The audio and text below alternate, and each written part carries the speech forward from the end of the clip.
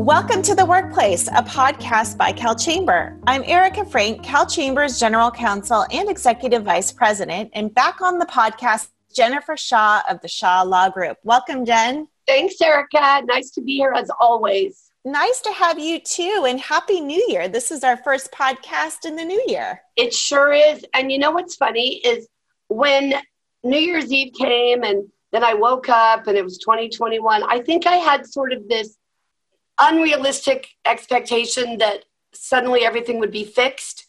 And I realized, oh my gosh, employers still have so much to worry about this year in terms of all these rules and all these regulations.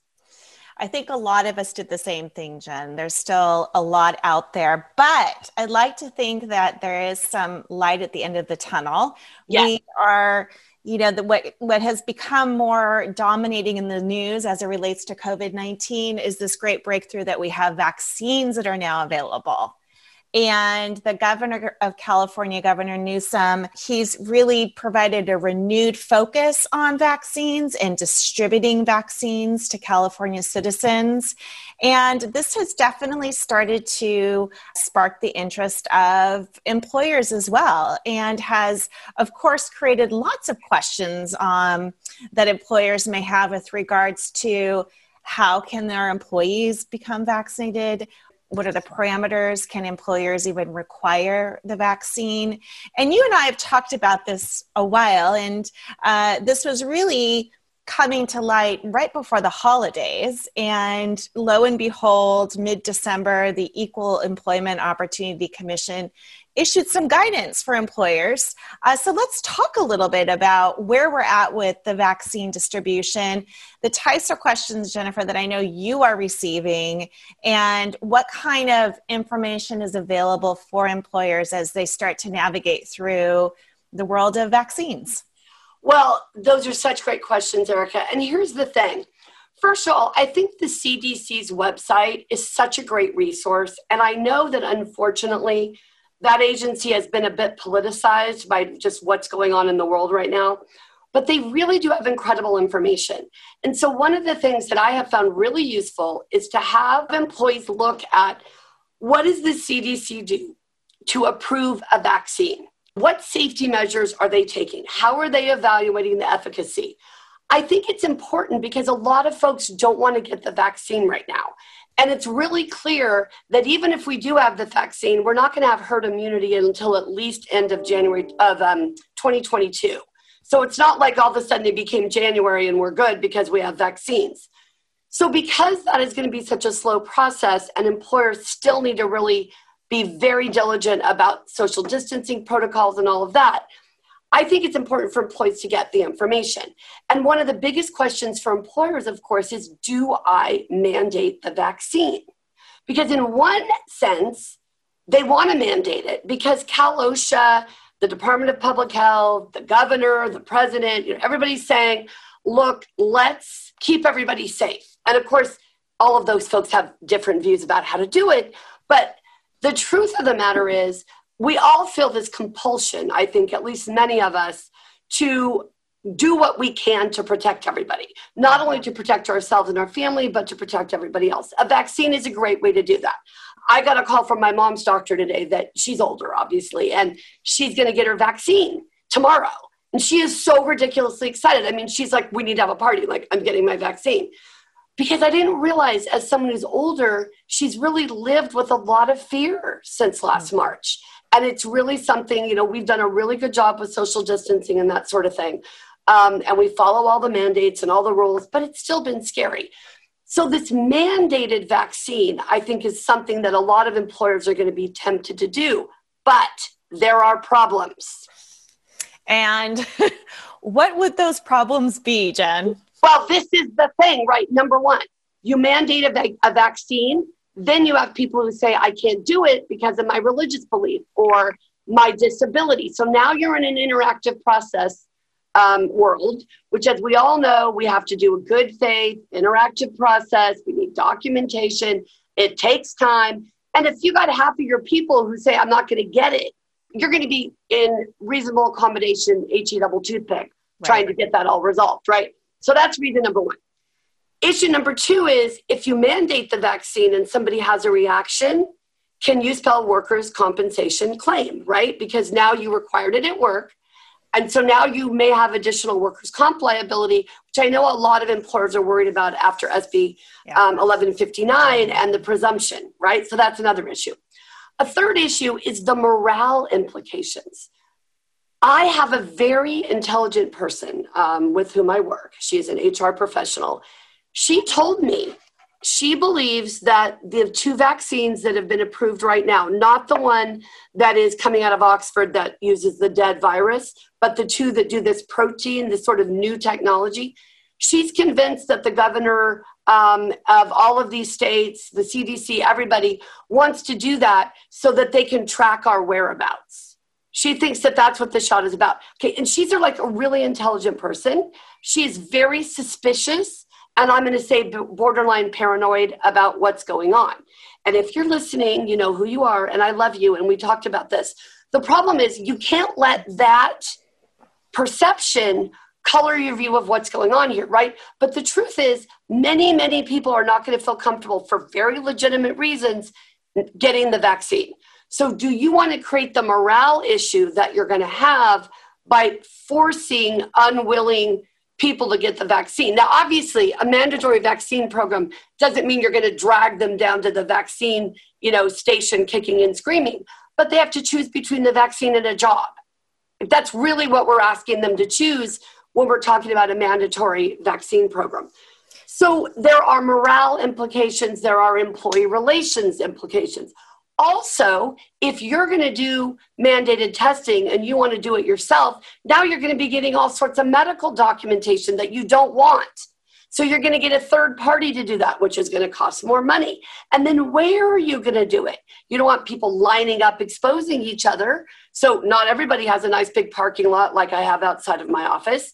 So there are just a lot of issues with these mandatory vaccines. There are. And I think what you touched upon in sharing your personal story is there's a lot of conspiracy theories behind the vaccine. And that goes along with the general fear that people have. And when we talk about fear and you're sharing your story about your mom, there's people living in fear of this virus of all ages. Yes. Of course, those in the higher risk categories. And then there's also people who are scared to death to get vaccinated, whether it's a COVID-19 vaccine or whether we talk about the flu shot. So there's a lot of, it's a morale and a morality issue in some respects when we're talking about COVID-19 vaccinations and the mandate or employers requiring it.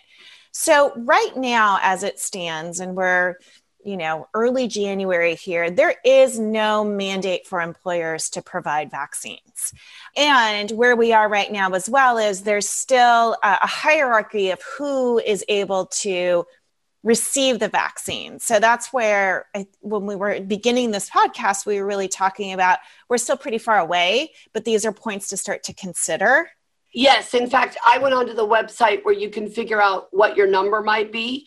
And I think like 7,450,000 people have to get vaccinated before I do. Right.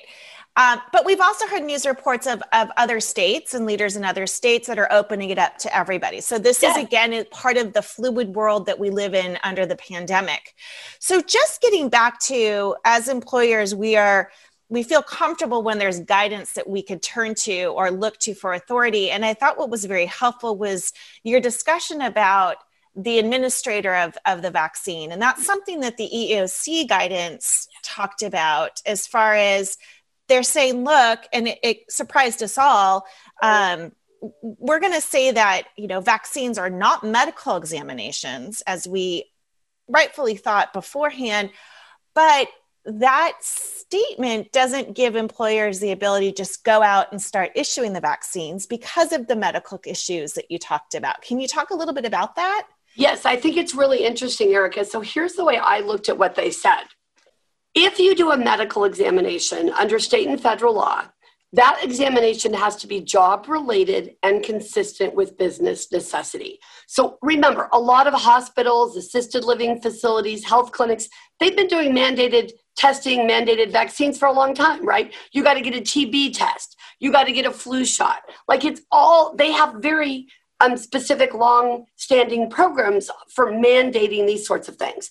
And of course, they have the ability to meet the job-related and consistent with business necessity requirements because they're in healthcare, right? They're in a situation, school districts are the same way.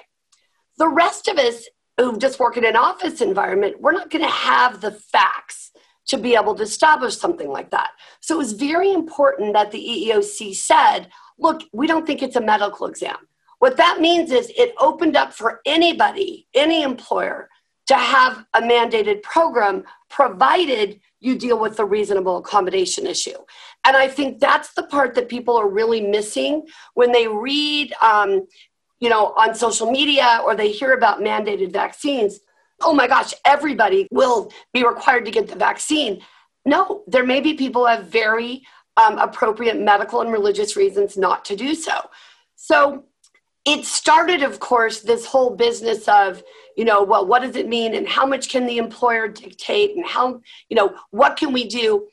And, it even got back to the anti-vaxxers, right, who are dealing with vaccines for school kids.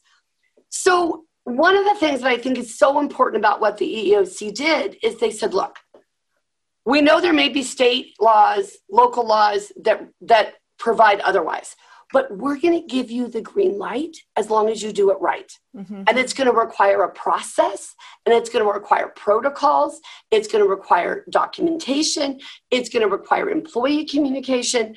And so it's not something like, oh, I think I'll just run my team down to CVS and get them a mandated COVID-19 vaccine. It just doesn't work that way. Jen, I think that's a really important point to make with this very positive issue as far as having vaccines available and the distribution of it. And employers certainly should be part of the PR effort, if you will, of encouraging our employees to get vaccinated. Similarly to, and I don't want to compare COVID-19 with the flu, but we see that with a lot of employers taking on part of their wellness program to, offer flu shots or to, allow for or encourage employees to do that. That is certainly something that employers can do within the confines of the law and be very informative to their employees. Yes, but there is one risk there that I'm not hearing people talk about that's worrying me. If you have an incentive program and you say, anyone who's willing to go get a COVID-19 shot, I'm going to give you $25. And I can't get the COVID-19 vaccine, right, because of my medical issue. You better pay me the $25. That's 100% correct. Yep. And a lot of people aren't looking at it that way. You're right. That's a good point, because that was not something that came to my mind, but I can see that happening as employers are encouraging their workforce to get vaccinated to lower the potential of exposure in the workplace. I think that's right. A lot to think about, Jen. Now, as of the date of this podcast, California's Department of Fair Employment and Housing, they have not yet released any guidance on COVID vaccines. And CalOSHA on their workplace FAQs regarding their emergency temporary standards, they just address it to the extent that they say that if your employees are vaccinated, you still have to follow the workplace safety standards at the moment. So again, really pressing upon the fact that this is going to be our newly evolving workplace issue related to COVID-19 pandemic. That's right. And I think it is so important right now for employers to just stay tuned. There are so many great resources out there. This podcast is certainly one of them. You guys do a great job. And they need to remain educated. It's just critical. We cannot just close our eyes and click our heels. It's just not going to happen. Yeah. Well pointed and well said. And I'm just so excited to be able to kick off the podcast with you today, Jennifer, and talk about this emerging issue. And I'm sure we'll be back again for part 2. Yes, we will. I think that we're going to see a lot of municipalities coming up with local rules, even if the state doesn't. Oh gosh, that's even a whole nother. I know. That just makes me even more, I don't even want to think of the locals because they already have so many of their own COVID-19 related workplace rules, which hopefully all of our listeners are aware of and are checking and inquiring with their local health departments as we are still moving through this time period. Well, thank you again, Jen, for joining us on The Workplace. And thank you to all of our listeners for joining. Please comment, share, and subscribe to CalChamber's podcast by visiting calchamber.com.